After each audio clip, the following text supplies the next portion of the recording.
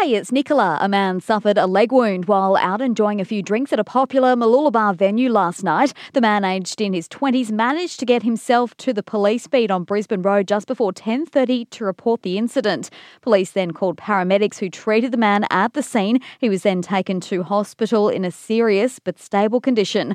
Officers are expected to speak with the man again today as part of their investigations.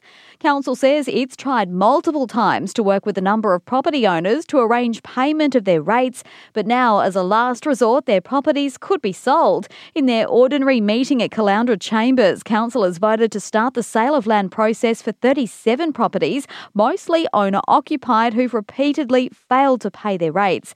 The property owners owe a combined $436,000 in overdue fees.